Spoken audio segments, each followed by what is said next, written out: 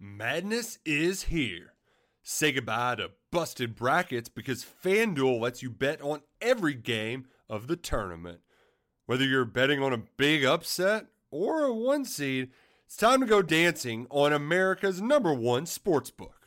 Right now, new customers get $200 in bonus bets if your first $5 bet wins on FanDuel.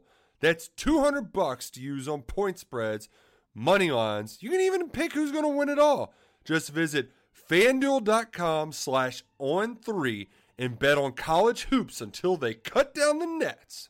Must be 21 and older and present in select states. First online real money wager only. $10 first deposit required. Bonus issued as non-withdrawable bonus. Bets that expire 7 days after receipt. See terms at sportsbook.fanduel.com. FanDuel is offering online sports wagering in Kansas under an agreement with Kansas Star Casino, LLC. Gambling problem? Call 1-800-GAMBLER or visit fanduel.com/RG in Colorado, Iowa, Michigan, New Jersey, Ohio, Pennsylvania, Illinois, Kentucky, Tennessee, Virginia, and Vermont. Call 1-800-NEXT-STEP or text NEXT-STEP to 53342 in Arizona, 1-888-789-7777 or visit ccpg.org/chat. In Connecticut, 1-800-9-WITH-IT. In Indiana, 1-800-522-4700 or visit ksgamblinghelp.com. In Kansas, 1-877-770-STOP in Louisiana. Visit mdgamblinghelp.org in Maryland. Visit 1-800-gambler.net in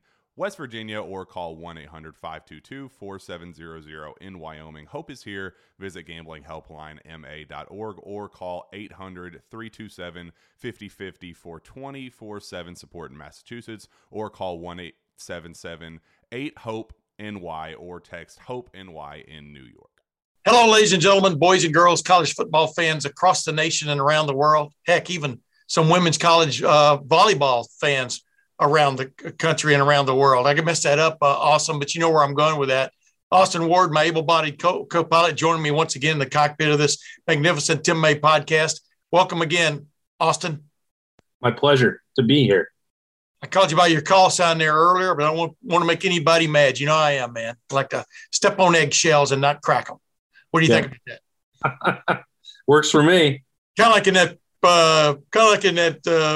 press conference the other day with Ryan Day, when everybody's kind of kept asking the same question. Hey, how are you got to fix this physical situation you got yourself into at the end of the year, et cetera? I think Ohio State playing Utah in the Rose Bowl does present quite the challenge, right? To see if they can step back in there and throw haymakers with another team that prides itself on being physical. Yeah, it definitely does. We talked about that on Sunday. Just it's a little bit take some pieces from Michigan, take some pieces from Oregon, take some pieces from the Minnesota game, and then see what you spit out in the Rose Bowl. I think that there will be a lot of people that want to make judgments on that. If Ohio State got it fixed, if they can get it fixed. I mean, also depends on if everybody even plays, how much, they care about proving that point against Utah. And, they may say we don't, and it's development, or maybe a bunch of players who opt out and who, don't want to participate in it. Like I would caution that I think the matchup is great. It's been very cool to see these teams at full strength and with something on the line, but that's unfortunately kind of the way that stuff like the Rose Bowl and non-playoff stuff works anymore. And I think that's probably why this expansion train is not slowing down. When you can't even say Ohio State 10-win season, Rose Bowl, play a Pac-12 champion, it's like, well, then you probably created a problem for yourself. Oh yeah, absolutely. I mean, that's I don't know. I don't think that is. I talked to Rick Kern about that, by the way.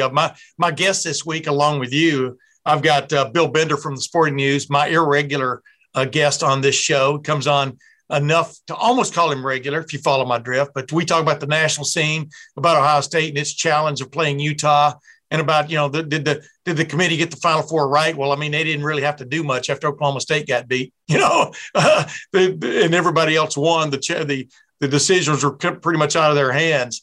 But then I've got Rex Kern talking about his book, The Road to the Horseshoe and Beyond, and we get into some stories, some Woody Hayes stories, but also where this fabled, you're not fabled if you did it right. This legendary, I guess it's not legendary if you did it right. This factual.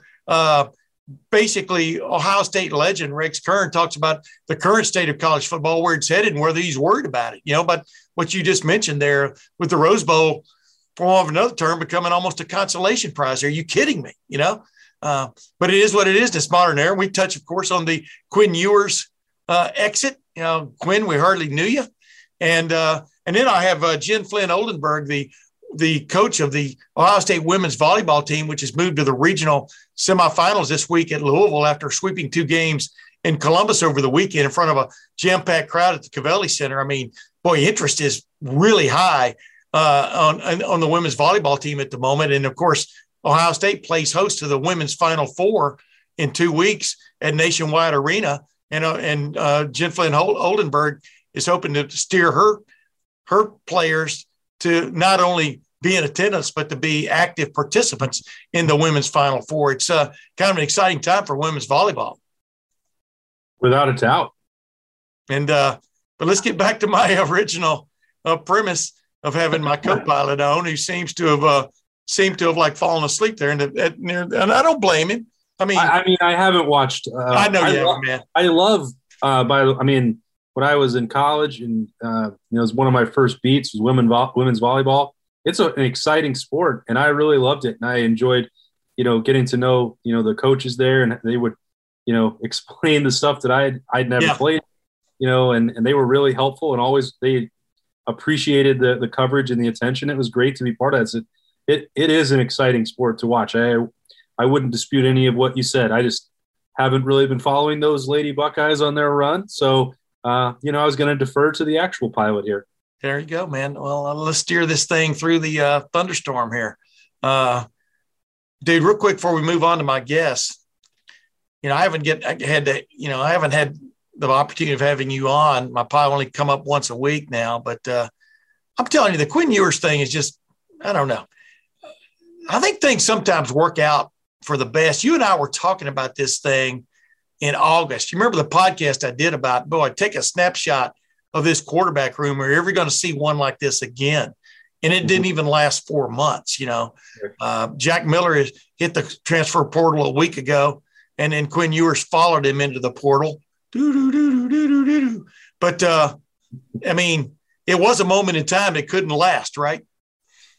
Yeah, and that's, sort of the way it works. If you're going to pursue the nation's best quarterbacks, and Ryan Day is not showing any inclination to stop his approach to find the best players and let them compete, and then if you have to reload, well, another one was waiting on Wednesday too. You had one in the portal on Sunday, one in the portal on Friday, and a commitment from another pretty coveted guy, 4-star Devin Brown, on Wednesday right in the middle. Ohio State is always going to, as long as Ryan Day is around, as long as he's working with quarterbacks, it's hard to foresee him going into a season without enough to get through it. Now, some of the names may change more quickly than anybody would think or want or is used to, but he doesn't seem that concerned with the High Wire Act, and he has confidence in his ability to evaluate and develop when he gets those guys in, and that combine that with the brand recognition and the chance to get to the next level and compete for a Heisman Trophy, all those other things. Like, Ohio State has so much to offer, and most quarterbacks in the country know that, and they want to be part of it, even for a short time. I mean, Jack Miller gave 2 years. They weren't the 2 years that he expected, but he's not going to be hurting from having learned from Ryan Day and Corey Dennis and having worked with Mickey Marotti wherever he goes. That should only help him down the road. And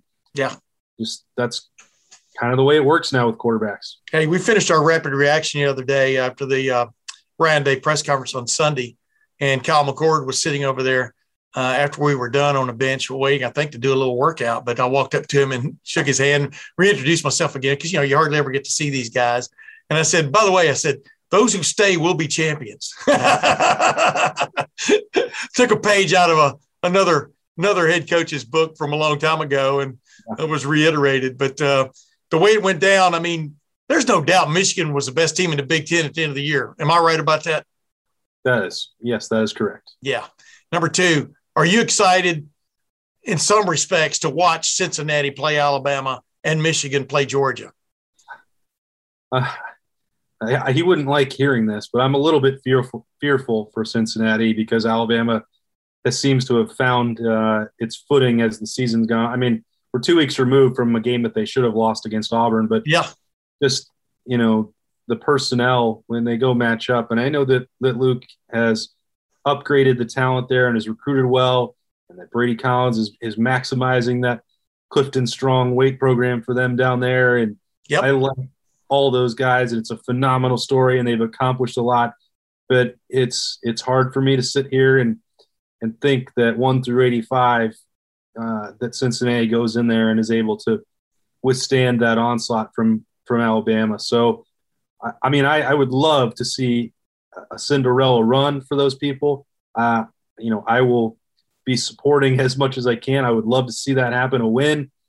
Go make it happen. It couldn't happen to better people.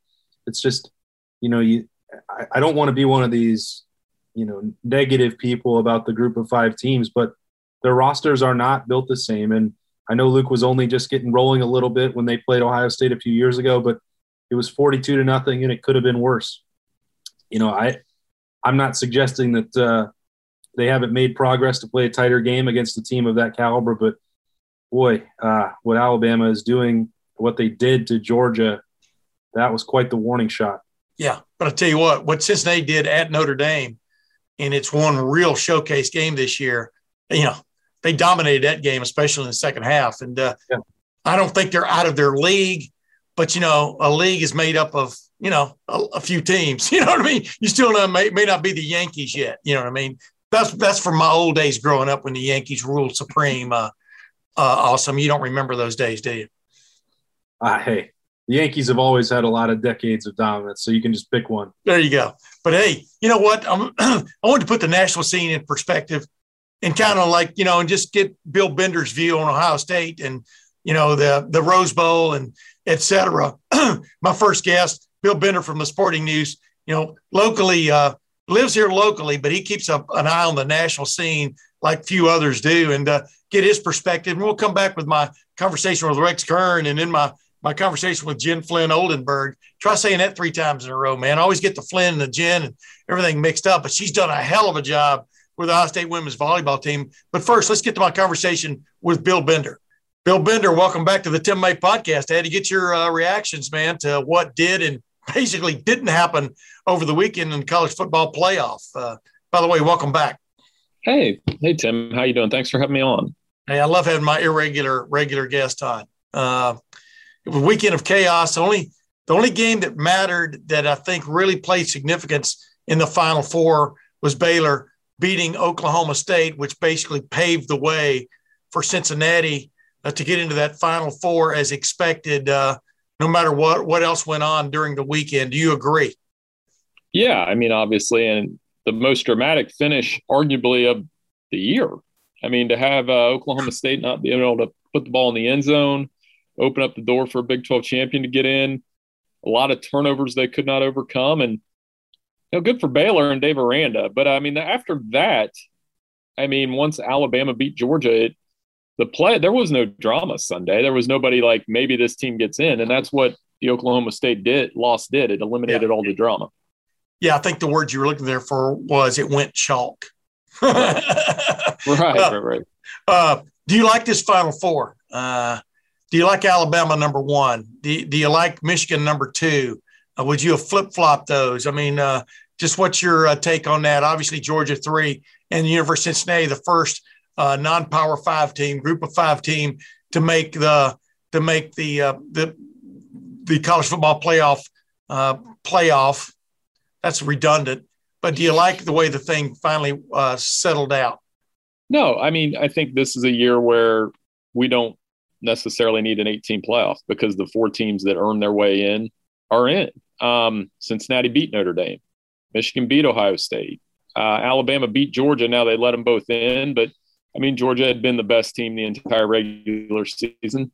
There was a case to be made for Michigan at 1, but I think when you look at Alabama's resume compared to those, it's pretty similar, and their losses are pretty similar, and their biggest win, Alabama's, is a little bit bigger by beating Georgia. So 1, 2, 3, 4, good storylines, good playoff, a little bit of fresh blood in there. It should be fun. Yeah, one thing I would argue was I thought Michigan had the better last 3 games of the season than Alabama did. I mean, Alabama struggled to beat a mediocre Auburn team. Literally, Auburn blew it, more than anything else. And that would have really upset the apple cart. And then they stepped back and they do to Georgia. They scored, I think, is almost as many points on Georgia as been scored on Georgia all year. I'm being a little facetious there, but they did finish with a bang. And but so did Michigan. Michigan beat the number 2 team in the country the week before, and then beat Iowa in the Big Ten championship game. In my opinion, they had the 2 more impressive wins at the end. What do you think about that? I'm talking about as a group of 2. Yeah. Yep. I mean, those last 2 games, really, really outstanding performances by Michigan. I thought the Iowa game would be a little tighter because of the way Iowa plays and the way they drove down the field on the opening drive, and they missed the field goal. And I kind of thought, well, yeah, that was their opportunity, as strange as it sounds. But Michigan was impressive on both sides. I'm really interested to see what they do with Georgia. Because as you and I have seen a lot of SEC Big Ten matchups and bowl games, and some have been lopsided, some have had big-time surprises. And I'm wondering, everybody's assuming Georgia's just going to run them over. And they may very well do that. But I've learned, in some of these spots, when you have those big-time programs, you never know. Yeah. Hey, real quick, just the chaos that's ensued in the coaching ranks. And I think chaos is the right word when a head coach at Notre Dame leaves and goes to LSU, and the head coach at Oklahoma leaves and goes to USC. You know what I'm talking about? From one blue blood to another.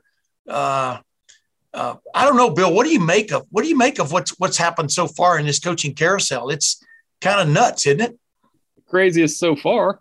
I mean, I've never seen anything like it, and I'm sure I don't know if you have. I mean, when you think about it, Brian Kelly leaving and going to LSU, and obviously everything that's come with that. I think it's a great hire for LSU, and I think Notre Dame did the right thing and hired Marcus Freeman, a former Ohio State linebacker, very young, very enthusiastic coach. And if you'd have told me that Marcus Freeman was going to be Notre Dame's coach when they open at Ohio State next year, at the beginning of this year, I would have said, what are we talking about here? How did we get there? And of course, the path is very interesting that we did.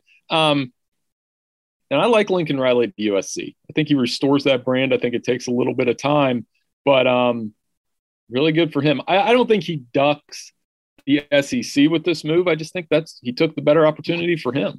Well, when somebody comes at you, supposedly waiting at your door when you get back from getting your rear end beaten by Oklahoma State, and according to his story, entice you to take their job in 8 hours or less. By the way, I don't believe any of that. I mean, I believe that maybe the first time they made eyeball contact was that, but something had to be in the works. But that's just me. But wow, yeah, it does speak volumes. But the funny thing is, I look at it as he's running away from a major challenge, which is Oklahoma playing in the SEC. And Brian Kelly's running to a major challenge, which is taking over Louisiana State playing in the SEC. Clearly, he doesn't need to work on his Southern accent. He needs to forget about having a Southern accent. Okay.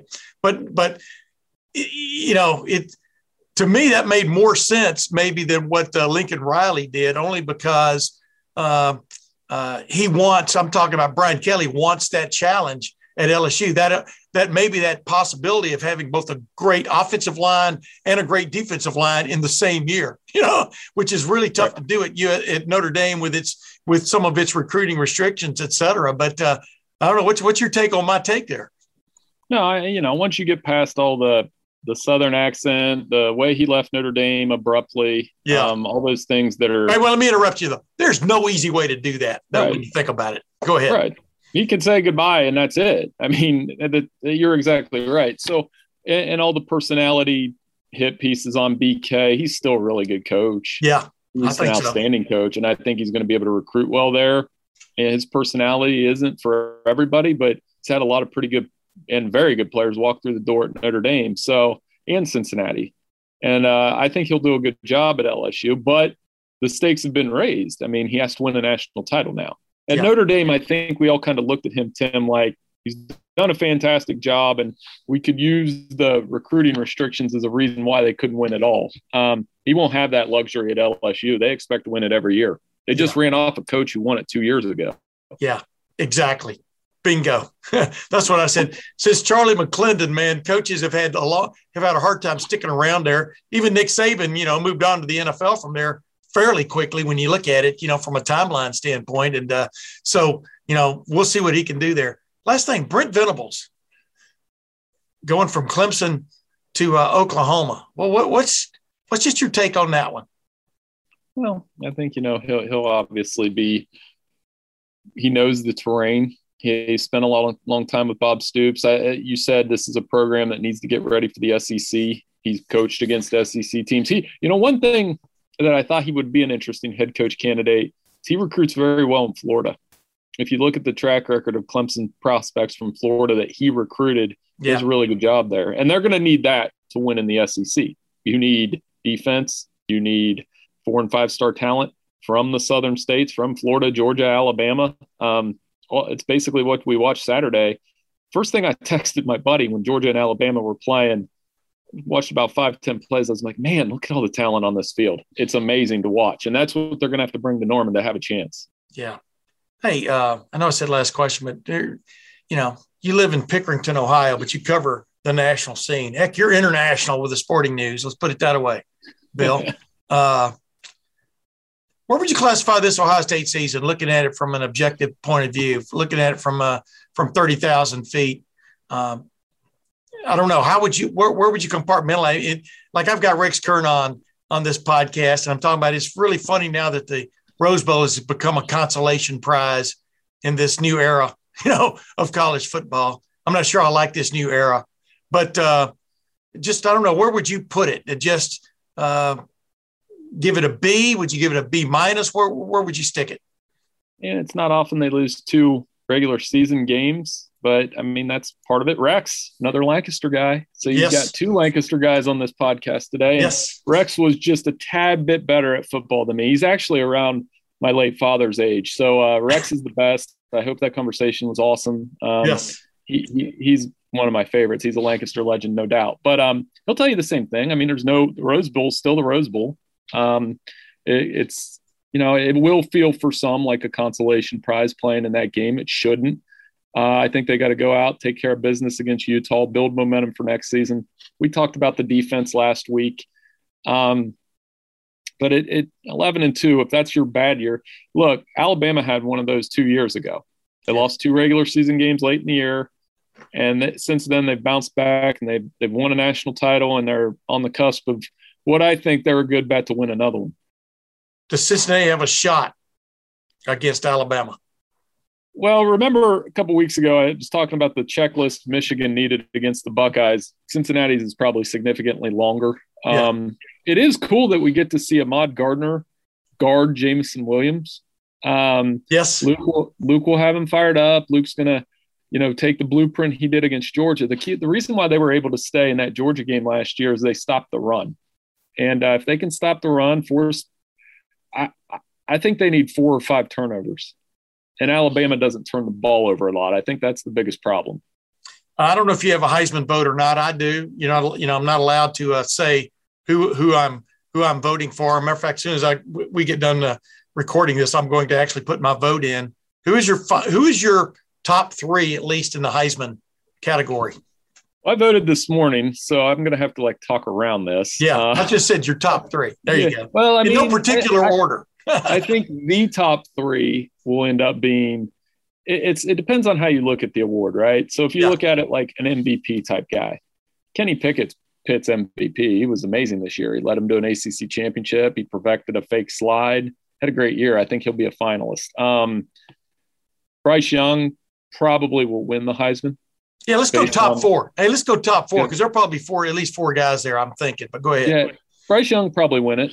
And then after that, I think if Matt Corral's not a finalist, I think it'll be C.J. Stroud and Aiden Hutchinson, which is you can take that either way. I mean, Stroud probably wins the Heisman if they win the Big Ten championship, but they didn't. Hutchinson got a lot of late momentum. He also had 9 sacks in their last 4 games in those big games. So I could see those 2 in New York. So I think the finalists will end up being Young, Pickett, Hutchinson, Stroud, maybe Corral. Yeah. Last thing, Bill. I've already said that 3 times. Mm-hmm. Last thing, promise.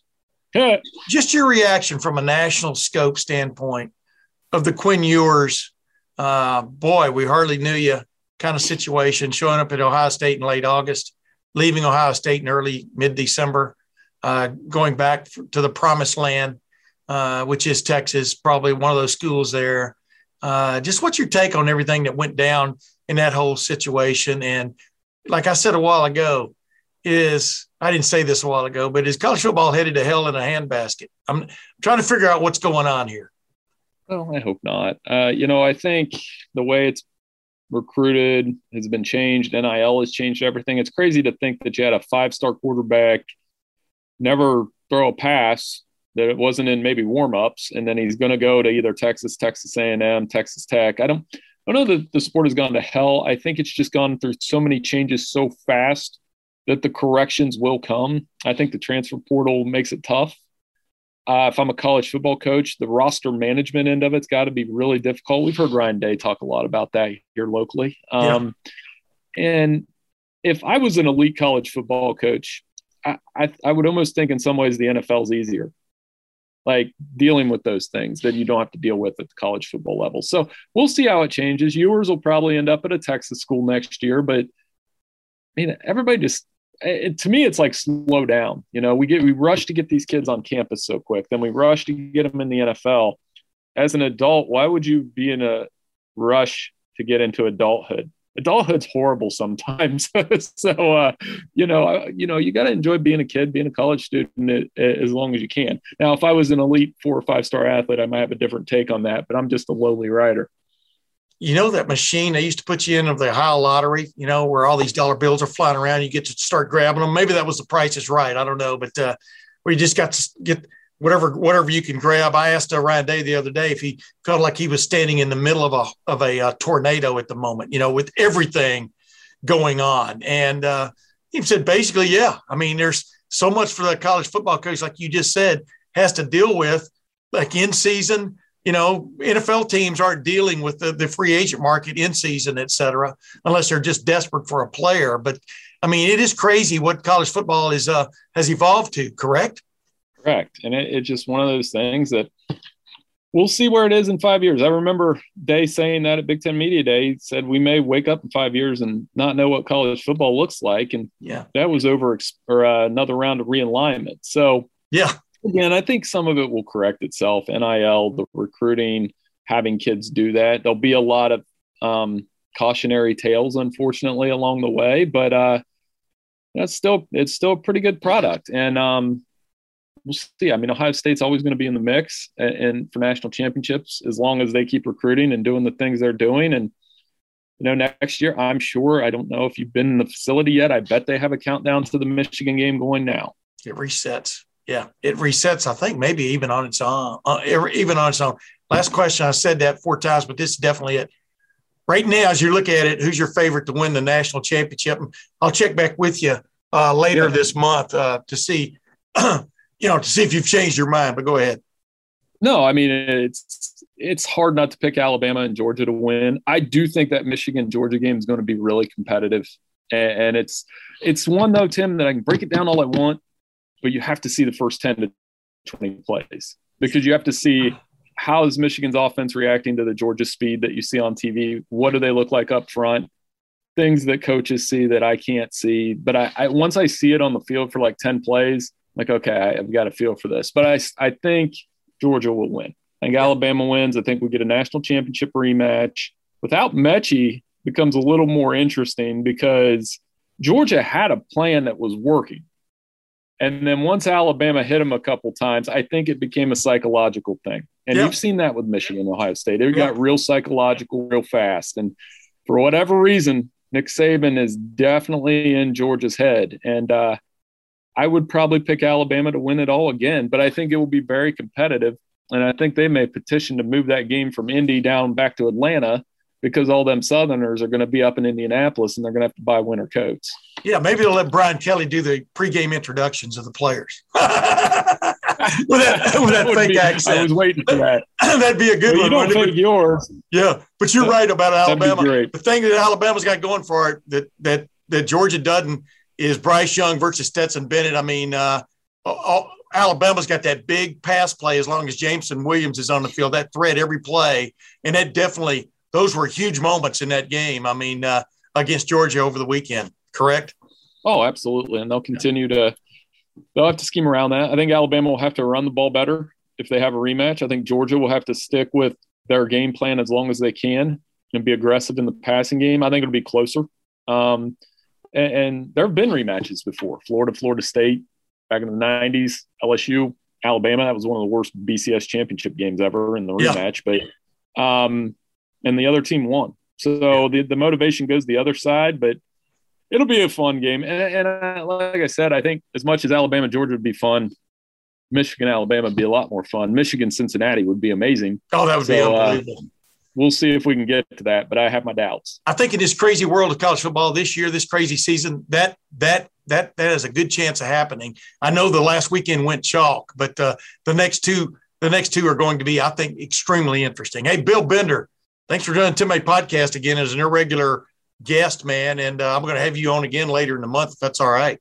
All right, thanks so much, Tim. I'll talk to you soon, and check us out at Sporting News, man. That was a lot of fun. Absolutely. I always check the Sporting News, especially when Bill Bender's byline's on the story. See you, man. See you. Hey, Awesome Ward. Always appreciate having Bill Bender on because, you know, he does give us that little slice from the 30,000 feet, even though he only lives about a mile and a half away, right? He does. He keeps his finger on the pulse there, as those pick guys love to do. Hey, let me ask you this, though. Are you, now that things are kind of, the dust has settled to a certain extent, are you kind of a little bit excited about watching Ohio State, Utah? I mean, here's Utah, has never played in the Rose Bowl. This is a huge game for them. And right now you would sense just the momentum is with Utah going to this game, but there's still like 3.5 weeks before this game is played. But just what's your sense of being out there, of getting ready to go out there and to watch this game? Yeah, I think it's, it's unfortunate. Like, I feel pretty similar to the way we're talking about Ohio State players and wondering how motivated they are for it. And that maybe in a week or two, once it gets closer, once the pads are back on, that maybe you get a feel for how motivated the team is. Like, if Ohio State doesn't want to play a full barrel, 100% effort against Utah and a bunch of players opt out, then no, I wouldn't be excited to watch it. If they're treating it like an exhibition, I'll go watch Ohio State play anywhere and go learn about those young guys and all the stuff that goes with that. That's, what I live to do. Yeah. That's my job. So I love that part of it. But, I feel that right now, like, there's so many other things that are going on for Ohio State that is off-season mode when we're talking about transfer portal and potential coaching moves and NFL decisions and opt-outs. Like, and early signing period. Go ahead. Early signing period, in 10 days. So all those things are just like the 2022 stuff just is more, I don't know, it more meaningful than whatever happens on January 1. And I don't like that it feels that way. I think when you have these games that they should matter, but there's no actual stakes attached to it. It won't. If Ohio State loses, it doesn't mean that they're not going to be one of the top 4 talented teams in the country next year in a legitimate college football playoff and national title contender again. Like, it won't mean anything like that. And all these other moves that they have to make are just way more significant. And, I feel like there are real world stakes attached to those things that are going on that are separate from playing Utah at the end of the month. Sorry, man. I started grinning when you started summing all this up, because basically 2022 is what they're aiming at this point. I mean, for the most part. And just remember one of your favorite coaches, Mike Loxley, talked about how Maryland got bowl eligible. Now next season starts now. Right. And I said, favorite was in quotes, ladies and gentlemen. You couldn't see it, but if you're listening on one of the major platforms, but yeah. Anyway, that to be the case for all those games, Tim. Yeah. Like, yes, and for different programs, you treat it differently. Like, Wyoming wants to get to bowl eligibility, and the fact that Craig Bolo has been able to do that consistently is why he got a huge raise up to almost $2 million to coach at Wyoming in the Mountain West. Like, they're playing for different standards, and they will want to win that game and add a trophy to the case. Like, that's important to them. But I think part of the issue is that Ohio State is always in contention for these other larger goals, and they came short of all of them. And this isn't something that they would say at the start of the year that would mark a successful year to win the Rose Bowl, because it won't. But for Utah, it will. And so I think the other part of this, when we're talking about how motivated are they, like Ohio State, if they're not prepared to match that intensity, then it might be ugly, and there might be something else for them to not be very proud about. Exactly. I agree with you 158%. With that in mind, and speaking of Rose Bowl glory, let's move on to my next guest. You like that little segue? That's perfect. Rex Kern, man, 1968 Super Softs. He was as super as any of the Super Softs were that year when Ohio State won their national championship for Woody Hayes, his third national championship. Third that we recognize from a wire service standpoint, right? But bottom line is he's got a book out, The Road to the Horseshoe and Beyond, that he co-wrote with Lee Carrier, and chronicling his rise from Lancaster to Ohio State and then beyond, and the lessons he learned, especially from Woody Hayes. So, but then he also has insight on what this current Ohio State team is going through, having gone to Michigan as a favorite and losing like that team he was with in 1968 and 69. They were number one in the country again, went to Michigan and got upset by first-year coach Bo Schembechler and that group, and talked about recovering from that and how long it takes, et cetera. It is a stunner. But without further ado, let's get to my conversation with Rex Kern. Ho, ho, ho, ladies and gentlemen. You're looking for that special Christmas gift for your Buckeye fan out there, your Buckeye loyalist. Look no further than right here, right now. We've got a preview of one of the great gifts out there, The Road to the Horseshoe and Beyond, a book written by Rex Kern with Lee Carrier. Rex Kern, welcome once again to the Tim May podcast. Tim, thank you. Very, very good to be with you. Good to see you again. By the way, your publisher can send me that check, for promoting your book right off the jump there. You see what I'm saying? Hey, man. Yeah. I'm hearing this thing, for want of another term, sort of a runaway bestseller. They're having a hard time keeping it in bookstores, aren't they? Yes, they are in the Columbus area. We've been overwhelmed with the results, and it's just really flattering. And I don't know what to say more than that, Tim. But it's been great. We have book signings there, and everything's just been great. The bookstore owners have just been as gracious as they could be. And so Lee and I have been really thrilled with the results. What compelled you, Rex, national championship quarterback, starting quarterback, 1968 with the Ohio State Buckeyes, really the season that kind of rekindled things after a little bit of a denouement there in the mid-'60s for Ohio State and Woody Hayes. But what compelled, I would call you the leader of the Super Softs, and of course I think a lot of other guys in that group would call themselves the leaders too, but you were the quarterback, that's what matters. But what compelled you to get it down in writing, so to speak, about some of these great stories you've had over the years? Well, Tim, it was really interesting how it got started. 2 years ago, Christmas time, our son and his wife, John Ryan and Heather, they're in Dublin, Ohio, gave me a gift called Storybook. And Storybook, they send you a question of the month or bi-monthly, and it's to write stories and put down your history for your kids and grandkids. Yeah. And I thought, hey, this is pretty cool. So, Tim, I started doing that. And after about 3 months, I said, wait a minute, it took me 7 years to write my dissertation for my doctorate. Man, I don't want this thing to last 7 years. And so I picked up the phone, called a friend of mine in Columbus there, Lee Carrier, who had written several great books about Ohio State basketball with Jerry Lucas and those guys. Yeah. And I said, Lee, would you be interested in writing down stories And so we can chronicle and pass on to the kids and grandkids. He said, sure, Rex, let's have a go at it. I'd call Lee twice a week. We'd talk for 2 hours. He'd hear the stories. He'd write them, send them to me, see if they were accurate, and so on and so forth. And then Tim is right after the very first conversation. He goes, Rex, I'm an Ohio State fan, and I think you've got a bigger audience.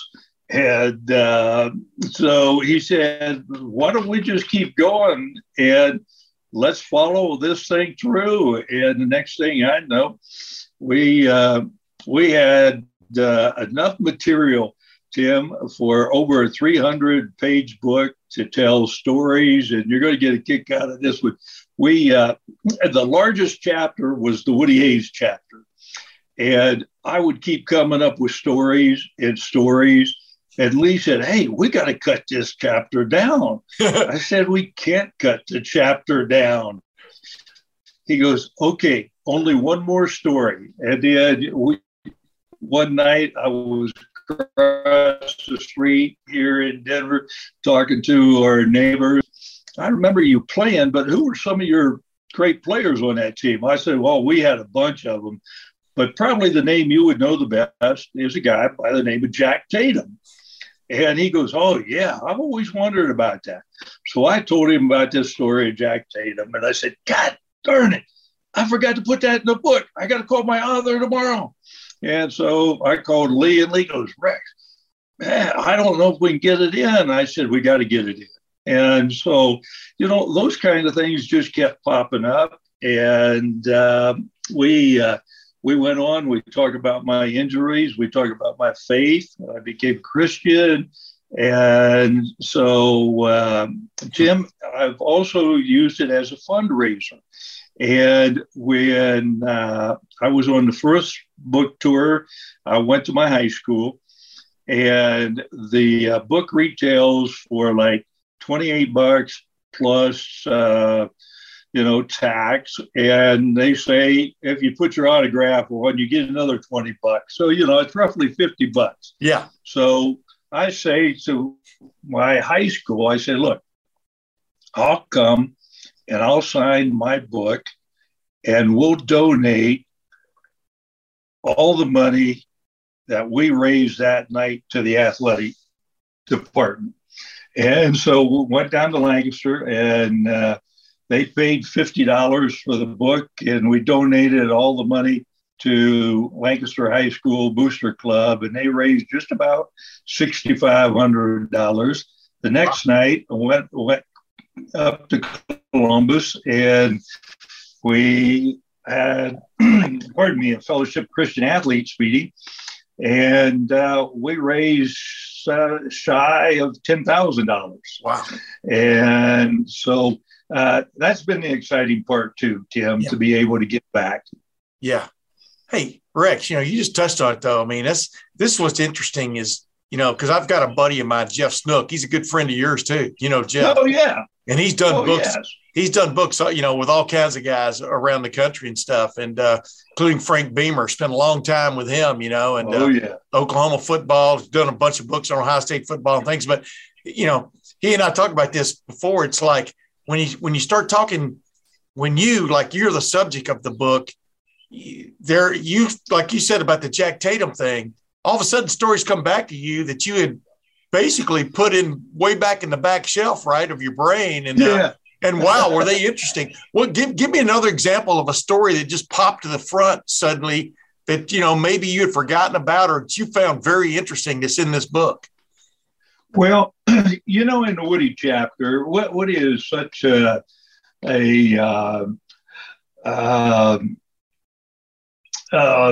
father image, but yet he can be a tyrant. And yeah, pardon me, what we kind of say in the book, or say about the book, that you can be the 12th man in the huddle and you will hear the stories about Woody Hayes. But the one thing that I wanted to really emphasize about the old man was he believed in education. Tim, the first coach to ever recruit me in any of my three sports was Fred Taylor at Ohio State. And that was my goal, was to play basketball for Ohio State. And Fred also believed in education. And it was really interesting because after I retired from the NFL, I was having my second of now 7 back surgeries, and I had to retire. And at that time, I was working on my doctorate in athletic administration. And so going back to the airport after I flunked my physical, there were 2 other players there that were released that day. And they're sitting in the back of the bus saying, hey, I know this guy who knows that guy, that we might be able to get to try out with the Cowboys. And we're going to call them right away. And so I kind of scooted myself back, and I said, well, hey, what'd you guys graduate in when you were in college? And they looked at one another and they said, graduate? We played football. I said, well, didn't you go to class? And they said, no. Well, we were signed up for classes, but we never attended. And I thought, well, Woody said, as Woody and Fred said, if you come to Ohio State, you'll get an education. And Tim, when I worked very briefly there at the university, I ran a longitudinal study on Woody Hayes' graduation rate for the first 25 years. And he had a graduation rate, pardon me, it's okay, the first 25 years of 87.6% of the varsity O football players who played for Woody graduated. But an amazing statistic, of that 86, another 37% went on to graduate or professional school. Wow. And so that comes through Woody, but it also comes through Woody when, he would get upset at practice and he'd have a megaton. And we try to be honest and fair, but if your viewers pick the book up, I want them to read the very last paragraph of what I say about the old man. And it's dear and near to my heart. Yeah, I know that, man. By the way, were those other 2 guys in the car with you who said they didn't get their degree, did those guys go to Michigan? Yeah. If so, they had probably been in graduate school by that time. Yeah. Hey, Rex, when you watched that game last weekend, a week and a half ago, was that tough to take? I mean, just give me your view. You guys had that great team in '68. Y'all beat Michigan, 50-14. Woody went for 2 because he couldn't go for 3. All the legends. And then the next year, Bo Schembechler up there, they pull the upset. Were you having a little bit of a deja vu moment there when you're watching this team struggle against Michigan this year with everything on the line? No, absolutely. Yeah, it brought back memories that, I think that game there, Tim, was the only one that we should have lost. We only lost 2, but that one, it seemed like Bo was in our huddle all day long. He knew the play before the old man had already called it. Yeah. And they played a wonderful football game, and they were the better team that day. But, I thought, oh my goodness, this last game, they, brought back not happy memories. Well, what's the key, Rex? Because you went through it, back then, of course, y'all lost that game. Y'all weren't going to get to go to a bowl game anyway. You weren't going to get to go back to the Rose Bowl because of the rules back then in the Big Ten and stuff. But what was the key to getting past that? If you could give the players on the current Ohio State team or who are going to be playing in the Rose Bowl, even though they lost to Michigan, which is interesting. What What's I don't know, some advice you would give them about restoring their dauber is the word I like to use. Yeah. Well, Tim, I think Woody would always say the team that will win today will be the team who never quits and who makes the fewest mistakes. Yeah. And as I saw our Buckeyes play that day, it appeared to me our defense felt they were beaten. And it was from the very beginning. Harbaugh took the ball, went right down, scored. I don't know how many passes, not many in that series. He just buckled the chin strap and said, "We're coming after you guys." And I think that they wanted it more than we did, and they proved it. And we have to lick our wounds. And I'll tell you, we licked our wounds after that game. And every day in practice from that point on, whether we were playing a non-conference foe, we spent a little bit of time on those guys up north, and we were preparing to play them all season long. And in fact, our whole student body, Tim, I was telling people, golly, just this week, they said, "Well, yeah, how did you guys respond your senior year?" Well, it was really interesting because not only were we getting prepared to play, the whole student body was. They were going around to our dorms and fraternities cheering us on, like on Tuesday night, and the crowd started growing on campus, and they would go to the dorms, and Woody got wind of this. And I didn't put this, hey, here's another story I didn't put in there. But anyway, Woody found out about it, and he goes, "Hey, I got to get the team rest." And Woody always said that Thursday night was your best sleeping night. And so anyway, he pulled us out of the dorms a day early, and we stayed at the Fawcett Center. And so about 10 o'clock that night, some of the younger guys and the seniors said, "Hey, Rex, we normally go out to get something to eat about this time." And he said, "Can you ask Woody if we can get something to eat?" And so Wagon and I went to Coach Hayes. We said, "Hey, Coach, the guys are hungry."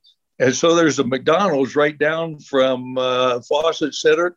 Yeah, he sends our trainer, or not trainer, but our manager, Red Black, down, and Red walks into McDonald's. "I need 100 Big Macs and 100 French fries and 100 milkshakes as fast as you can get them." and Woody wondered why it took him so long to get all the food back. Oh my God! That was a sad day. I think what the Buckeyes need to do when they go to Pasadena is not get caught up in all the wonderful, Disneyland and the travel that they have to do out there, and get focused. Maybe Ryan Day will be like Woody, take him to the monastery the night before the game. I was going to say, because Utah's coming for Bear, man. First time ever in the Rose Bowl. They're buying up Ohio State's allotment of tickets. Right as we speak, probably 10 more just went out the door. It's a big deal for them. You've got to, like you said, you got to match the intensity finally on January 1, right? Yeah, absolutely right. Yeah. For a team coming in that's pretty high, and we're not as high as they are. Yeah. We just need to get back to the fundamentals, and we need to do what we can do best, and buckle the chin strap, and don't give up, and play as hard as they can. It is my hypothesis, Rex, that the fact that the Rose Bowl has become a consolation prize for Ohio State you know what I mean by consolation prize. Yes. Like yeah. like a raffle prize at the end when you didn't get to win the big prize. Dude, I mean, where's college football headed right now, in your opinion? I mean, you're looking right now at all these tens of millions of dollars that are being thrown at coaches to jump from one program to the next. You got the name, image, and likeness deal, which, you know, you're paying attention. You know that Ohio State had a quarterback who signed early from Texas, and now he's already left, or he's entered the transfer portal, Quinn Ewers, and supposedly he's got NIL deals that are worth well over $1 million. He's played 2 snaps at Ohio State. Now he's moving on to find fame and fortune elsewhere. What are you worried about college football? I think, am I worried about it? Yes, and I'm greatly disappointed in it. You know, some people have said, Rex, what do you think you would have got? Yeah. When you were in high school? And, you know, I'm glad I came from Lancaster. I'm glad my dad was a barber. I'm glad he grew up as a farmer. I'm glad my mom was the same.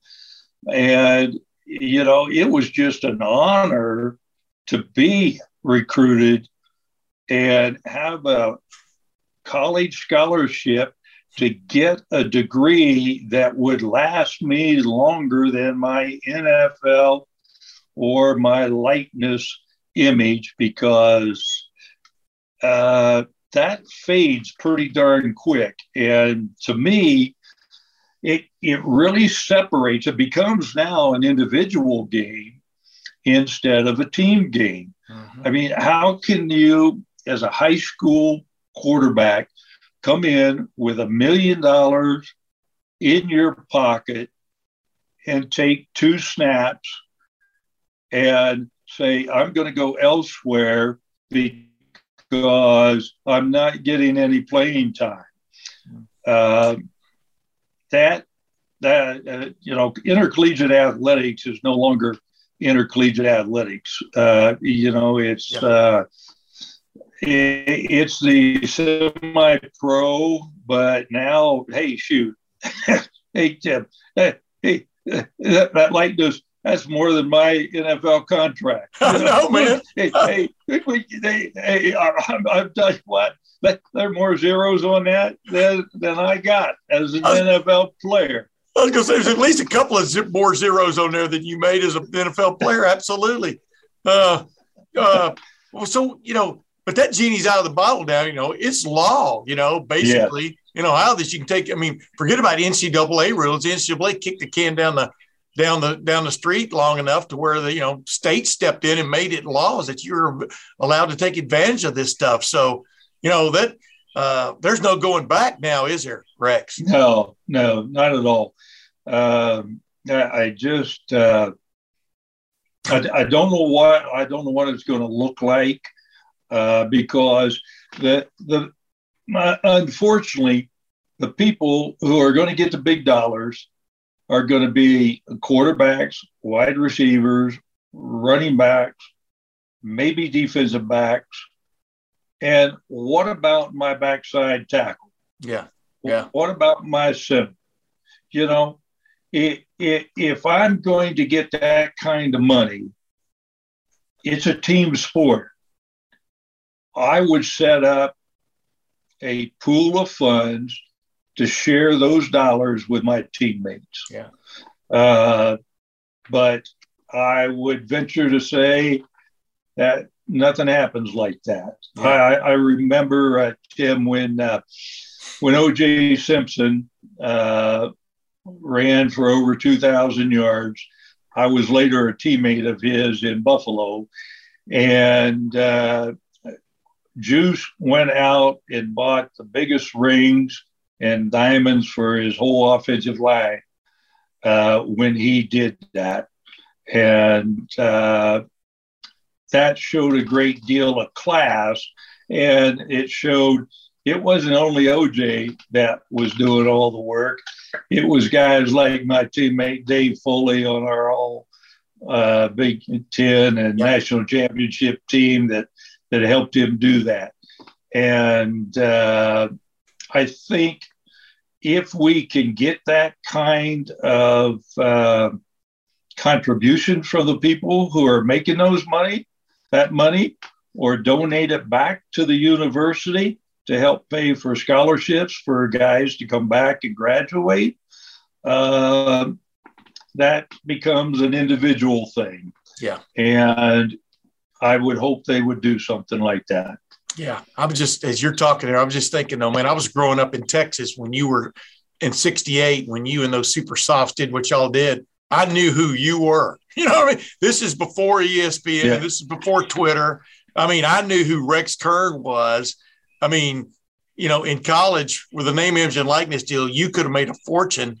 You know, Jim Stillwagon, all these guys could have made life-changing fortunes in their 3 years under Woody. I just keep thinking, how would Woody have dealt with a transfer portal? How would he, you know, would that have run him out, or would Woody have adapted to the times? I mean, I think he was, except for that offense they ran in the middle of the middle 70s. I think he adapted. Yeah. He knew how to swing, right? I mean, to a certain extent with what was next. Yes, but he also had the ability to stay focused on what the purpose was. Yeah. And his purpose, and it comes out in my book, Darryl Sanders, who was a great All-American for Woody. He was number one draft choice as a tackle. And Darryl basically said Woody's purpose was not to prepare you for the NFL, but to prepare you for life. Yeah. And that's what we saw Woody do. And we wanted to, you know, kind of emulate what Woody would do. And I think somehow, some way with this likeness that Woody would, Woody would preach that, look, you need to give back. The old man always said, you can't ever pay back, but you can always pay forward.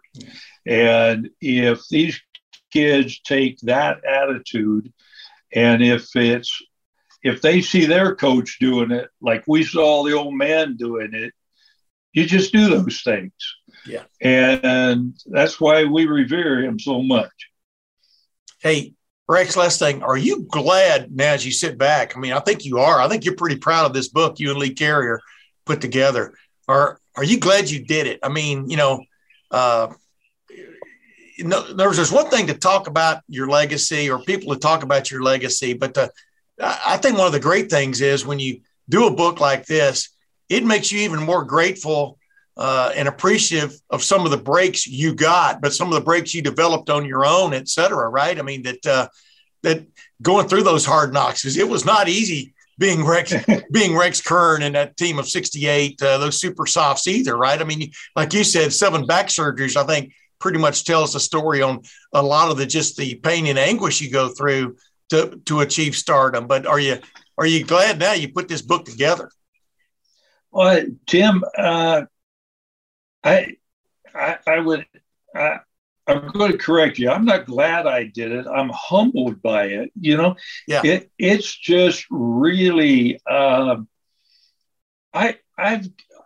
already, Jim. I've got my Nancy in my dining room is full of letters and requests for the book, and some of the teammates, Glenn Mason, I got this great note from Glenn the other day, and it just overwhelmed me. And Tim, you know, one of my best friends on that team, and today is Ron Masajowski. Yeah.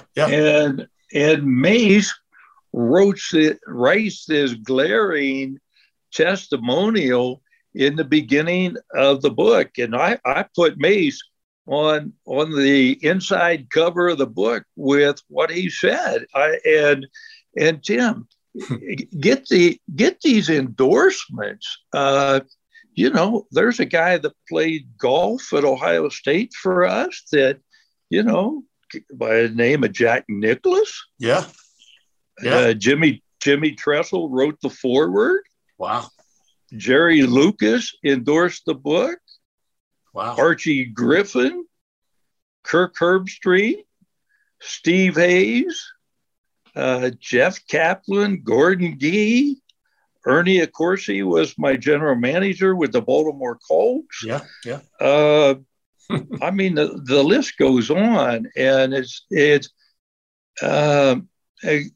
very humbling to bring me to tears with that kind of stuff. It's just really been delightful. Yes. The Road to the Horseshoe and Beyond by Rex Kern with Lee Carrier's help. It always helps to have another guy typing it, man. Like when I retired from the Dispatch, I said, if I didn't have to write another story, man, my fingers are falling off, But man, those trips down memory lane, the great thing about you is, it's great when I have conversations with you, Rex, over the years. You talk about the past. You don't live in the past, but you talk about the past because of the lessons it can teach you for the future, right? To deal with the future. And I think that's what stands out more than anything, is like putting these experiences to work for you down the road, and the pay forward idea by Woody, a lot of people have adopted that now, but back then it was a novel, the way he said it was a novel approach, right? And it's kind of cool. Yeah. And I remember, Tim, when Woody passed away, he always talked about education. Yeah. And so I sent a letter out to our national championship team, and I said, we need to do something really special for the old man. And so Captain Dave Foley came up with the idea, because we were in our mid-30s at that time. We didn't have, a lot of free cash. We were trying to build, for our families and our families' education. And Duke came up and suggested, well, we could give cash or we could buy an insurance policy. And Tim, just from our football team in 1968, we raised $1.3 million for the Woody and Ann Hayes Scholarship Fund at Ohio State. Wow. And, that was a great tribute to the old man for what he meant to all of us. And I think that really exemplifies what he taught us. And so it was time to pay back for him. Yeah. I was going to say that statue outside the Woody Hayes Athletic Center, that doesn't just stand for one man. That stands for the impact that man had and the people he coached had, it's so much more than one person. Yes. Yeah, it sure is. Yeah. He there's lots of stories behind that one too. Oh yeah. That statue. Oh yeah. Yeah. I don't know how many, if they're going to build 2 or 3 more for Nick Saban at Alabama. He's already got one, Yeah, that's exactly right. Hey, by the way, real quick before we go, that anecdote you said about sending the trainer down to the trainer down to the McDonald's to get those 100 Big Macs and 100 orders of fries. 100. Dude, I worked at Burger Chef my sophomore, junior, and senior years in high school in Lufkin, Texas. And, dude, we dreaded when a bus pulled up out front. You know what I mean? Oh, I'll bet. You just started slapping the burger meat on the tray, man. I mean, it was like, what I'm trying to tell you is there's 2 perspectives there, in a That's story right. like that. That's exactly right. There's the fry cook and there's the guy ordering. But anyway. Yeah, absolutely right. Hey, Rex Kern, appreciate you, man. And a Merry Christmas to you. And I hope this book keeps selling big time. I'm sure it will. But I'm glad to have you on my podcast again, my man. Well, thanks so much, Tim. I appreciate it. You have a Merry Christmas, too, and go Buckeyes. With Lucky Land Slots, you can get lucky just about anywhere. Dearly beloved, we are gathered here today to... Has anyone seen the bride and groom? Sorry, we're here. We were getting lucky in the limo and we lost track of time. No, Lucky Land Casino, with cash prizes that add up quicker than a guest registry. In that case, I pronounce you lucky. Play for free at LuckyLandSlots.com. Daily bonuses are waiting. No purchase necessary. Void where prohibited by law. 18+. Terms and conditions apply. See website for details. I always enjoy my conversations with Rex Kern. You talk about a legend. That's Rex Kern in Ohio State football history. It is pretty cool to touch base with these guys, isn't it? Awesome. Absolutely. It's one of the best parts. So they know the game. The experience is better than we ever will. So we try to convey that through them a lot of times, but when they get to do it themselves, that's really the best way. Yeah, and speaking of rising legends, man, my next guest, Jen Flynn Oldenburg, came back to her alma mater, Ohio State, in January of 2020 to take over the women's volleyball head coaching job. And she's done quite the job in the last, not even full 2 years. I mean, here they are, they're in the regional semifinals this coming weekend. Well, actually, it's on Thursday, starting on Thursday against Georgia Tech in Louisville. And if they can win 2 more matches, they would get to return home. And not only is Ohio State playing host to the women's Final Four in volleyball this year at Nationwide Arena, but they would get to be playing in that. And wow, what a boost that would be. But even despite that, I mean, this team is the 9th seed in this region and is coming on big time. Has come on big time as this year has gone along. And without further ado, let's get to my conversation with Jen Flynn Oldenburg.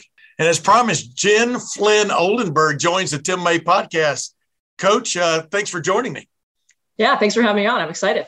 Yeah, I was going to say you're excited. I mean, these are exciting times for the Ohio State women's volleyball team. I mean, you guys are coming off a big first 2 round wins in the Covelli Center. I understand the place was jam-packed. People were screaming. And do you just get a sense about something you guys have got going on right now? Your building, et cetera? Just what's your sense coming out of that weekend? Yeah, it's an exciting time for our program. Anytime that you get to the NCAA tournament and have a chance to host, I think it's good for the program to come out of that weekend with 2 wins against, two quality opponents, even better, and give us a chance to continue our season. But Covelli's a special place. I mean, I feel very fortunate that, 1, I have the job, but 2, I get to come to work every day in Covelli Center. And then to have the place rocking like it was this weekend, it was awesome. It was great for our team. Yeah, that place was a long time coming in Ohio State, athletic department. They wanted that kind of an arena for a while, just to showcase a sport like y'all's. And it really has come alive, hasn't it? Oh, it's awesome. I mean, winning helps, right? Winning helps in having that product. But yeah, the community support, the student section. I mean, we have a lot of support here for Buckeye volleyball. I'm excited for the program, especially the team right now. All right, you guys knocked off Howard. Poor Howard. You guys knocked off Tennessee. Poor Tennessee. Nobody's crying. I think you beat Howard in 3 straight sets. You beat Tennessee 3-1. Now you're headed to the regionals in Louisville, where you're playing Georgia Tech, number 8 seed. You guys are number 9 seed. Am I right on that? And, yep, you got that right. It's going to be Thursday afternoon, but it just ramps up from here, right? Yeah, I mean, every round gets a little bit tougher. Georgia Tech's a great team out of the ACC. They were a 3rd place team, but don't let that fool you. They're pretty physical and they really emotional team. I think it's going to be a fun environment. We have Riley Rader from Louisville, so she has a lot of family and friends that are going to fill up the crowd. But we travel well. We're sending a bus down of students and our band and cheer. So it's going to be an exciting environment for our players to be in and a chance to advance. You guys are 27-5.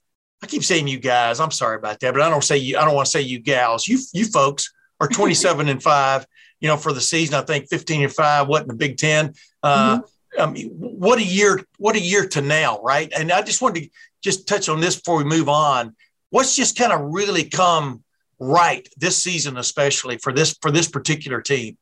Yeah, I think it's the experience. Last season, playing in the spring was a little bit strange, but it helped us. And to turn around and do it again so quickly, but with a similar lineup, I think that played to our advantage. And I think what helps us is having that experience from last year translated into this year and being in big moments. I mean, nothing prepares you like the tournament, like the Big Ten season. So playing in the best conference in the country is huge for us. it gives us the experience, the battles every night, regardless of who you're playing, top to bottom. Big Ten's tough. So, I think we're in a good spot, and our team's ready to go compete on Thursday.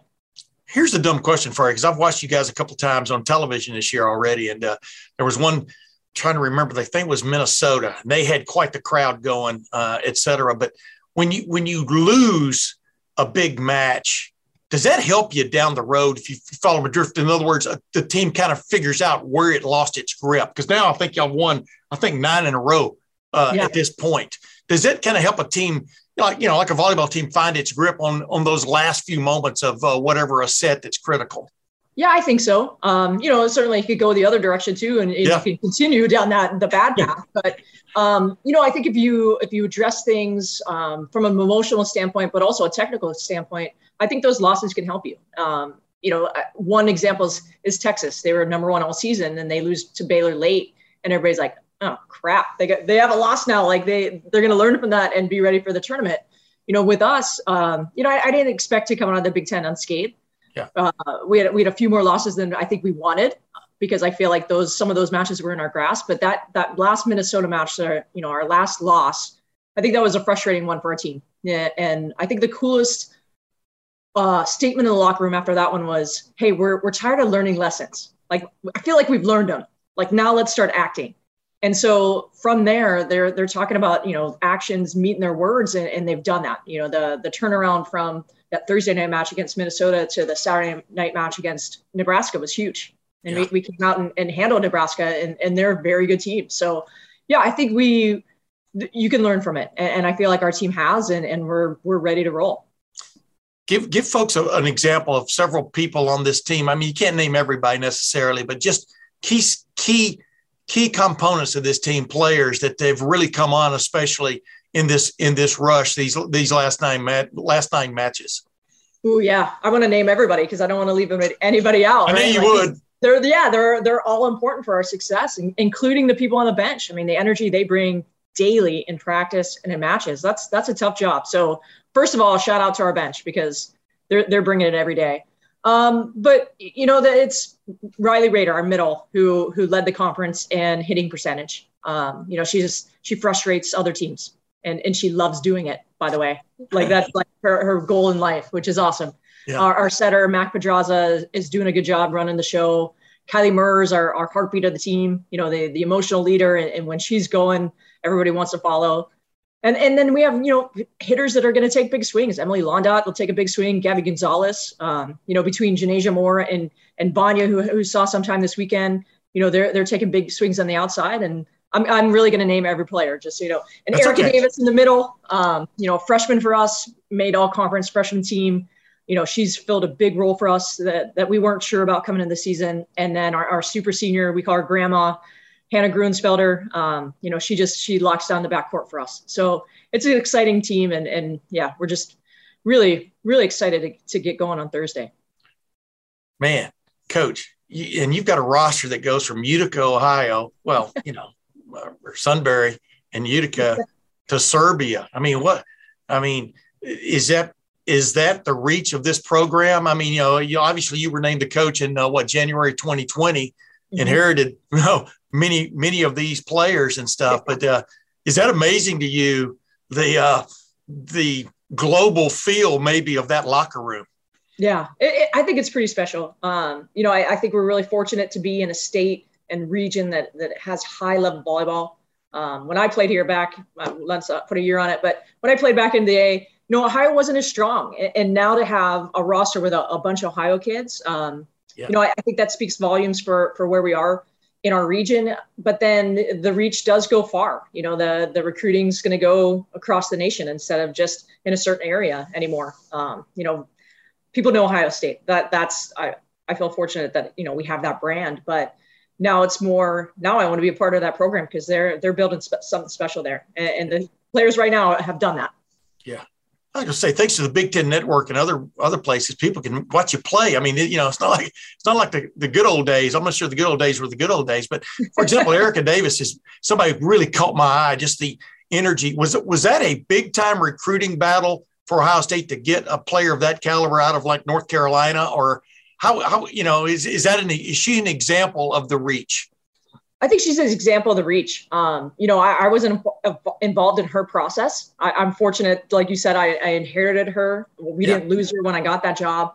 But I think with her, she was one of those players that started a little bit later than others. And so I think the former staff did a great job and took advantage of that and got her excited about Ohio State. And I think that was a cool part as I transitioned into the job, was that a lot of these players, we were talking about Londot, Rayner, that class, the class after her with Erica Davis and her classmates, they had the opportunity to go elsewhere if they wanted with a coaching change, and they all stayed. And I think that just shows the draw of Ohio State, what it means to be a Buckeye, and how much they wanted to be involved in this program. So I think it's pretty cool. Were you aiming to get back in? Were you aiming to get into college coaching? Obviously, you're running not a club team. What do you call it in Pittsburgh?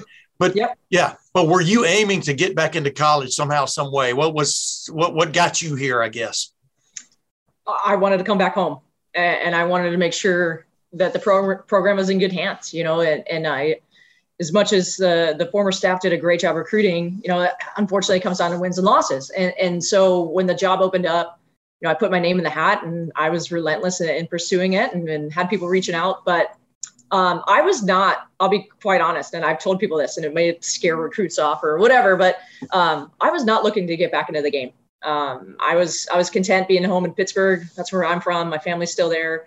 We had a good thing going at Pittsburgh Elite, but I wanted something great for this program. And I'm not saying I'm not that person, but I do feel like with my background and just being a Buckeye myself, that I felt like I could put this program back on the map. This isn't knocking anybody else, because there's been success here before, but what do you think you personally brought to the program? What that you can see right now, an imprint that you've put on it? Part of it is just the volleyball IQ in terms of how to play at a high level. I mean, I was fortunate that my career led me down that path where I could play at a high level and be coached by really great coaches. Yeah. So I think that the combination of just volleyball skill and the level we need to play at, and then those expectations that come along with it, and just the pride, I don't know, every day I'm really proud to be a Buckeye. And I think that translates well into our student athletes, because they know I did it, and I did it in their shoes, in the scarlet and the gray, on this campus, not in Cavelli, but but I did it. And so I think that's what just fuels them, is like, okay, she gets it. She's done this. She understands. And so I think that connection and that just fire really has refueled our program. Yeah, you tell them you did it in the barn, right? St. John Arena. That's pretty funny, man. I did want, to me, this is interesting, though, because like you said, when you played here, women's volleyball has just grown by leaps and bounds. I mean, because there are girls now who play it, as their major sport, right? I mean, it's like with women's basketball when it first started, it seemed like a collection of athletes, but now there are girls and women who have dedicated themselves to just like guys used to do with football and basketball, et cetera. But have you noticed that, just the elevation of the people you're recruiting now compared to like maybe young girls like 10 or 12 years ago? Oh, it's a huge difference. And then take it back to when I played. I mean, I am tiny. Like, I am so short, and I wasn't big when I played. And now it's like, I don't even know if I'd play in the front row. It's very different. And even the type of physical athlete are playing right now is different than when I was coaching at Illinois 10 years ago. So, I think it's evolved. Our participation numbers in the youth generation, like, it's just exploded. And so it's the highest participating, female sport. I think that's exciting for the growth of our game. But the athletes are coming our way. I think they don't like the physical nature of basketball, which is unfortunate in ways, but good for us. We're starting to get those kids that want to play volleyball, at a high level. So we'll take advantage of it. We'll take those athletes. Well, what's interesting to me about volleyball in particular, I told you this before we started, I thought women's volleyball and women's softball are the two sports that can just really separate themselves in my mind. If I see it on television, I'll watch it, and because they both have an energy to them. But especially women's volleyball, I can understand the attraction for for women, my wife was a track athlete at Ohio State, high jumper way back in the late 70s. But, they either want to be participating or doing something else. They don't necessarily want to be riding the pine, is the way but everybody on the volleyball court is involved on every play. You know what I mean? And you rotate women through there and stuff. But am I right about the high energy aspect of it? Do you think is made it more attractive? Absolutely. And it's you may not understand the rules, but it attracts your eye. If you have somebody that comes to a match, I've heard this a lot. Hey, I'm going to come check out your match. Oh, awesome. You're going to come back to more. And they're like, well, why do you say that? I'm like, we'll just talk after the match. And then they come and they watch, and then they're like, wow, that's really exciting. Like, and it has, everything you need. It has a physical nature. It has, the team aspect. It has a little bit of finesse. I feel like it suits a lot of different people. And even, male and female, like it's exciting to watch. It doesn't matter, what gender you are, you're want to watch volleyball. It's pretty cool. Yeah. Hey, last couple of things. When did you know this team was special? Did you know right out of the gate? I mean, because this does no matter what they do from this point on. I mean, this is a team that has achieved. Did you know it right out of the gate that you had the chemistry there, or did you see it develop as the year went on, the season went on? Yeah, I would say that I'd even take it further to last fall. That's when I knew that we were building something special. I was hired in January 2020, like you mentioned. And then the pandemic hits and there's a shutdown and we can't play any volleyball at all. And so we're all separated. We're meeting by Zoom, and all we have is really each other. And how do we build those connections with the new staff and I'm trying to figure out the dynamic of the team on 20 different screens. Like it was really strange, but we also scouted all the opponents of the Big Ten during that time. And that's how we started talking volleyball and gaining that knowledge. And I think when we came back in August and started playing, they're like, oh, this makes sense now. And so it was started to click. And then we shut down again because, we weren't playing until the spring. So we went back to individual type of practices. And then when we came back again and had our first team practice where we could play 6-on-6 across the net, and it was a really high level. I mean, for the first practice where we were able to do that since March of 2020, and now we're in November of 2020, and we're playing at a high level. I think that's the aha moment that I will remember. Not that I was surprised by it, but the players, they were looking around going, we're playing high level volleyball. And I was like, yeah, this is what is called trusting the process. And it was just mind blowing for them. And so, I think that translated well into the spring season. And then I think specifically for our team, it was the Washington match early in the season, second match of the year at Nationwide Arena when we came out to play. And I think, it was surprising in some ways just that early, how well things were clicking, especially with a freshman middle and then Mia Grunzi, who didn't spend a lot of time on the court for us last year at all. She's on the left for us. I think that was the start of it. And then it was just each week we built and built and built. And we had some setbacks, like you had mentioned, those losses. But then it was okay, how do we regroup and refocus and get going? And they've done a great job of that. So yeah, I kind of knew they would be special, but it's fun to see it translate and then translate into wins and success. Didn't want to leave this out, ladies and gentlemen. Ohio State is the host school for the Final Four this year. Coach Oldenburg is trying to move her troops through Louisville this week so she can come back home and play in Nationwide Arena for the Final Four. That's got to be exciting to know your city is hosting the Final Four.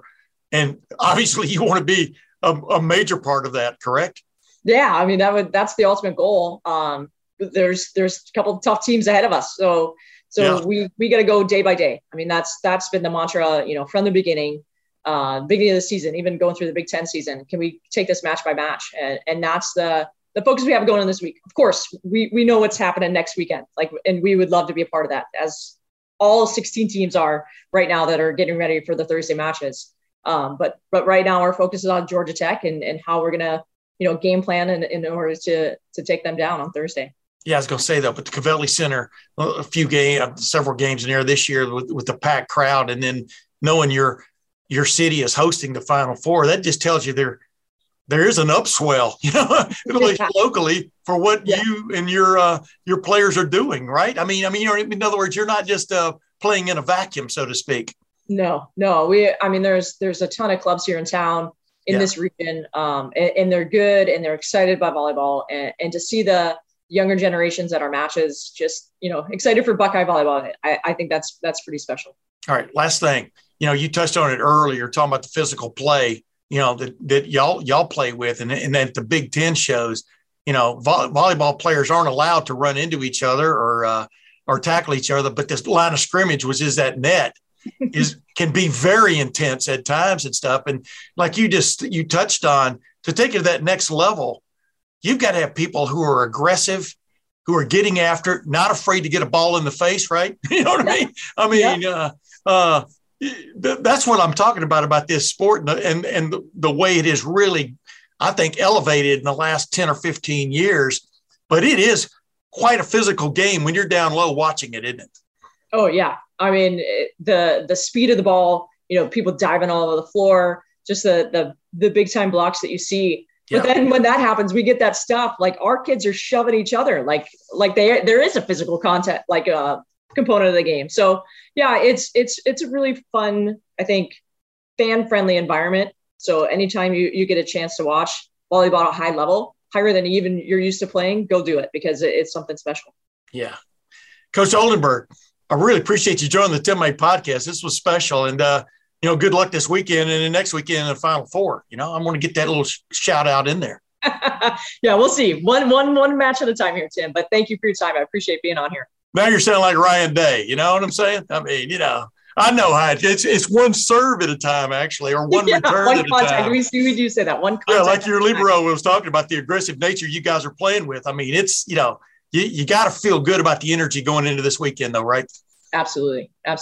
Yeah, we'll be ready. Thank you. Thank you.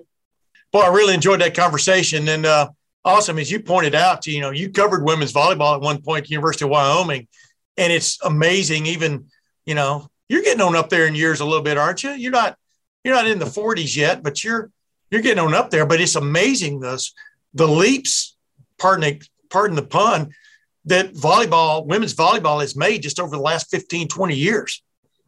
Yeah, without a doubt. And spent a good amount of time at Tennessee covering some of those women's volleyball teams that are very talented and very competitive with the SEC teams. A lot of times they were measuring themselves against Big Ten programs and, hoping to get over the hump and win national titles down there that are pretty, more regularly associated with the Big Ten or the Pac-12 historically. When Tennessee was able to make a Final Four run, remember the excitement of there. Like, they're never going to draw massive crowds, but the 2, 3, 5, sometimes 7,000, 8,000 people that would be there really into it, because it is exciting to watch. And these women are incredibly athletic. As you said, just from when I started watching it or when you started watching it to the things that they can do now, it's the real deal. I mean, they are doing some impressive stuff out there. I think the crowds that they packed into the Covelli Center this year for the women's volleyball team, I mean, that is a perfect setting. I don't know if you agree. I just think that was a long overdue venue for Ohio State athletics, and as I said to the Coach Oldenburg, I said, when she played here, she played in the barn, otherwise known as St. John Arena. And now they've got this really nice arena. Obviously, the men's wrestling uses it, et cetera, but that has really done a lot for those sports, hasn't it? Yeah, that place is really great. I mean, it's a perfect venue to see. Like I said, those crowds are never going to compete with the Horseshoe, obviously. But for, there's going to be a line of people for some of those big time events, whether wrestling and volleyball. The diehard fans for that fan base have a perfect place to go watch. And when it's full, I mean, it's rocking. Yeah. When there's 2,000 people in a 4,100 seat arena, they make a lot of noise. When there's 4,100 in a 4,100 seat arena, you got yourself going. You got what's known as a bandbox, right? That's right. Hey, speaking of bandboxes, I keep getting this distinct feeling that the Rose Bowl could be a bandbox for Utah, the way Utah fans, I remember I tweeted out the link, for Ohio State people to be able to at least get in line to buy tickets. And boy, I was stunned by how many Utah people retweeted my tweet. So showing their fans how they can get tickets if in fact the Utah allotment is soaked up by these fans that are going to the Rose Bowl for the first time. It could really be an interesting crowd situation out there for Ohio State, couldn't it? Yeah. And, that's, again, part of it. I can understand why, fan fatigue and this one doesn't matter. There's so many Ohio State fans we know that wait and save and are so excited, to go to these postseason destinations. Well, I mean, it's pretty expensive to get to LA right now. Yes. And there are a lot of trappings for the Rose Bowl that make it not the best experience for fans.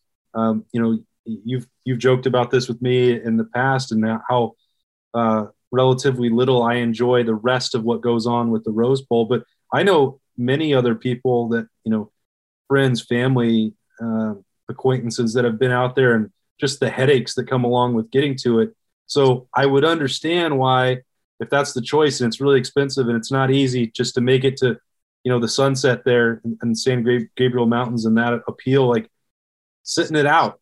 But Utah has not dealt with that. Like they don't know if the traffic is difficult or if you can actually get to the parade and go see the game and all those other things. Like they're excited for it.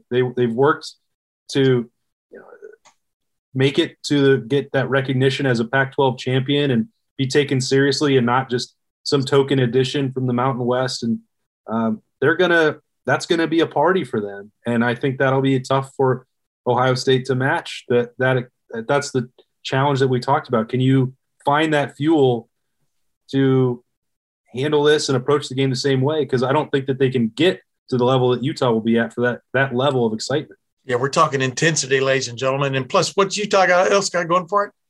It beat a team that Ohio State couldn't beat this year. It beat Oregon. And not only that, it beat Oregon twice and really beat the hell out of them the second time. I mean, those Utes. What? Did you say Utes? Yeah, I said Utes. Huh? What's a Ute? Yeah, what's a Ute? What's a Ute? I think people are going to find out. But speaking of that, you think Chris Olave and Garrett Wilson will find out what a Ute is? What's your take? I tend to think that Chris Olave will play in this game, that with his legacy, not wanting to leave on a loss, his competitiveness, the fact that the game is pretty close to his backyard, and I assume tons of his family being able to go see that game, his last one in Ohio State uniform. I think that'll probably be too much for him to walk away from. Garrett Wilson, I think we can all agree is the most likely or be the starting point where you say this guy has nothing else to prove. He's going to most likely be, I think, the first wide receiver drafted next year, next spring. Maybe he doesn't need that send-off in the Rose Bowl.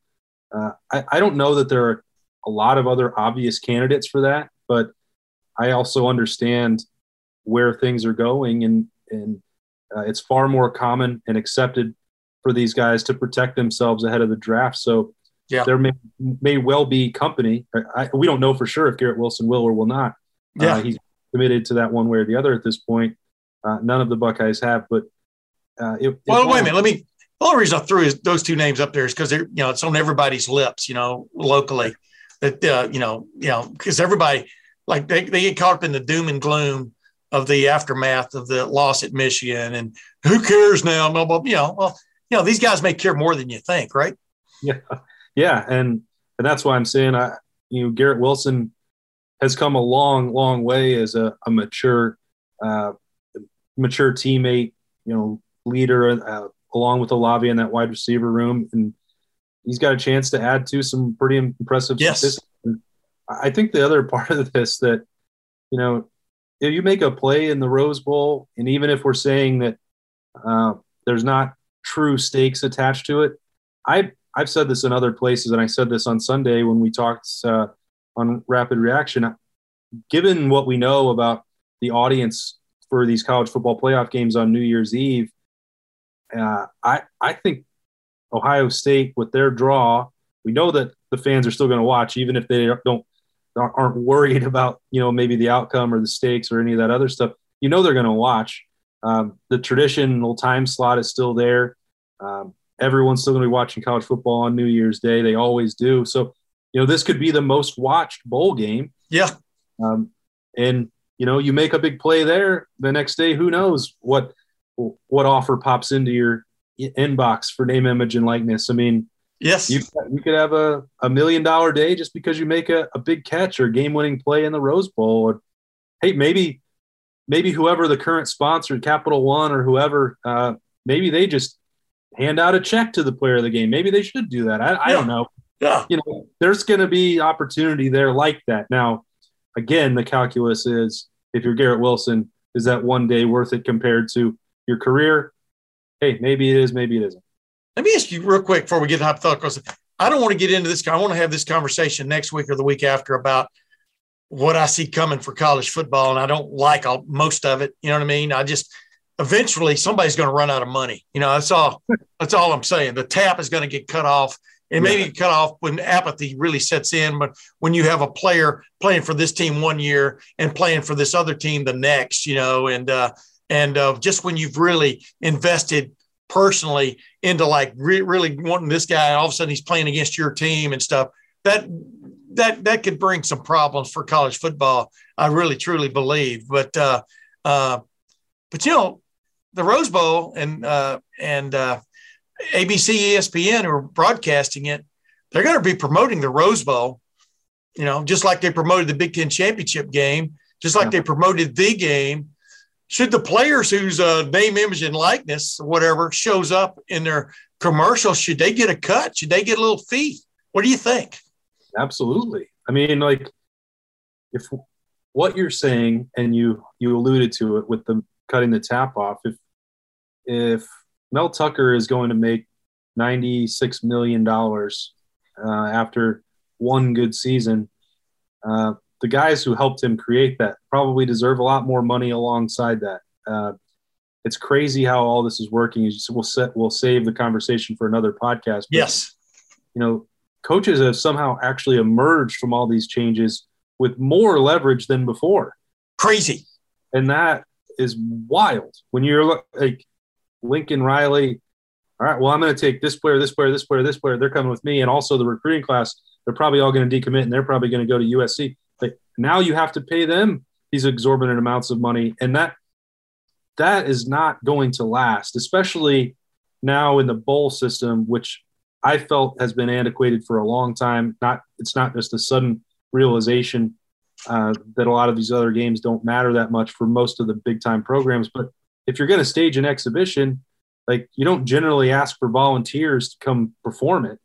So, I know that I'm opening up a whole nother can of worms to dig into, but yeah, keep the lid sort of on it, but give us a preview. Go ahead. Well, the reason that these games exist is because of the sponsors paying the money to stage the exhibition games. Correct. So, and I know that they already were getting something. There was already a recognition about that when you say, oh, here's the $500 or whatever, your PlayStation, get to go to the gift suite. They were already giving them, something that was outside of the normal bounds of college football amateurism, quote unquote. But, if you want 20 million people to watch the Rose Bowl because you were able to land Ohio State and Utah for that game, and then you sell off the rights to 10 different sponsors, $500 probably doesn't cut it for what they might be risking to do it. So let's just think about that part of it, especially if you want to keep an incentive for players not to opt out. A trip to the gift suite, man. A trip to the gift suite. Yeah. And that was also why I thought, three guys might not go into the transfer portal the very first week of the offseason, because now you don't get to go to the gift suite. Exactly. And by the way, is there more aptly named bowl? I think it is still called the TaxSlayer.com Bowl, the Gator Bowl. Yeah. I mean, hopefully the players get free software so they can now do their taxes based on their NIL income. That would be they should be taking advantage of that, but I'm not sure. I think we're really in for an interesting era in college football. I'm going to leave it at that. We'll talk about that some other time. Awesome. Hey, one last thing. What is one quick before we go? Do you expect Ryan Day to make any staff changes between now and the Rose Bowl. He was very coy. Coy may not be the right word. Very tight-lipped about things the other day when we got to talk to him. There's got to be some things in the works. There's a lot of machinations going on around the country, guys grabbing coordinators, guys grabbing assistant coaches. Brent Venables going, defensive coordinator for a long time at Clemson, going back to Oklahoma to be his head coach, and who's he taking with him, et cetera. Do you get the feeling Ryan Day's got to be making moves sooner rather than later, or should he wait till the dust settles? I think unless his hand is forced that a candidate he knows that he wants or has maybe even talked to already, unless he has to do that immediately, I don't think that he has the desire to do that until after signing day. Yeah. That's when a lot of dust settles. And really, as people have asked me that a number of times, especially on the message boards at Letterman Row as part of the On3 network, well, what's taking so long? Why wouldn't you want to do this right away? Part of this is that I know there are dominoes falling with the head coaches moving, but by and large, most of these assistants are under contract. They're trying to finish off their jobs, whether that's a bowl game, whether that's a recruiting class for their current bosses. Not a lot of them are in position to leave at the drop of the hat just because Ohio State's season ended, or just because Penn State's regular season ended, or whoever else. So, right. And a lot of them can't move because of their contracts until some of those buyouts and payouts and all that stuff is handled. So, unless something transpires that somebody jumps in there with a huge offer and they don't want to wait till signing day, I don't think Ryan Day will respond until after that, and then we'll see what happens. But you asked the first part, and he didn't answer it directly on Sunday. Will there be changes? Yeah, there's going to be an outside hire for defensive coordinator. That's going to happen. Yeah. As I said to Mike Yurchich, sometimes you need new pollen on the flower, right? Of course, I didn't ask him exactly that same way. That's right. That's still one of my favorite questions ever that I asked, and I wished I had. I don't know if I wished I had it back or not, because we all had a good laugh about it. But anyway, what a coincidence that you're bringing up an Oklahoma State coach as a candidate for Ohio State. Yeah. Crazy. It's a crazy world we live in, ladies and gentlemen. Austin Ward, thanks for joining me again in the cockpit of the Tim May podcast. And the great thing about what's going on is there's a reason for a podcast almost every week now. When it comes to college football, something stupid, queer, weird is happening. Tens of millions of dollars are being thrown out, not thrown out, thrown at people to make changes, et cetera. And I don't know, we're going to come back in one of these next podcasts and talk about that. Are you game for that? Absolutely. All right, ladies and gentlemen, until next week at this time, this is Tim May for Austin Ward. We'll see you then. Madness is here. Say goodbye to busted brackets because FanDuel lets you bet on every game of the tournament. Whether you're betting on a big upset or a 1 seed, it's time to go dancing on America's #1 sportsbook. Right now, new customers get $200 in bonus bets if your first $5 bet wins on FanDuel. That's $200 to use on point spreads, money lines. You can even pick who's going to win it all. Just visit FanDuel.com/on3 and bet on college hoops until they cut down the nets. Must be 21 and older and present in select states. First online real money wager only. $10 first deposit required. Bonus issued as non-withdrawable bonus. Bets that expire 7 days after receipt. See terms at sportsbook.fanduel.com. FanDuel is offering online sports wagering in Kansas under an agreement with Kansas Star Casino, LLC. Gambling problem? Call 1-800-GAMBLER or visit fanduel.com/RG. In Colorado, Iowa, Michigan, New Jersey, Ohio, Pennsylvania, Illinois, Kentucky, Tennessee, Virginia, and Vermont. Call 1-800-NEXT-STEP or text NEXT-STEP to 53342. In Arizona, 1-888-789-7777 or visit ccpg.org/chat. In Connecticut, 1-800-9-WITH-IT. In Indiana, 1-800-522-4700 or visit ksgamblinghelp.com.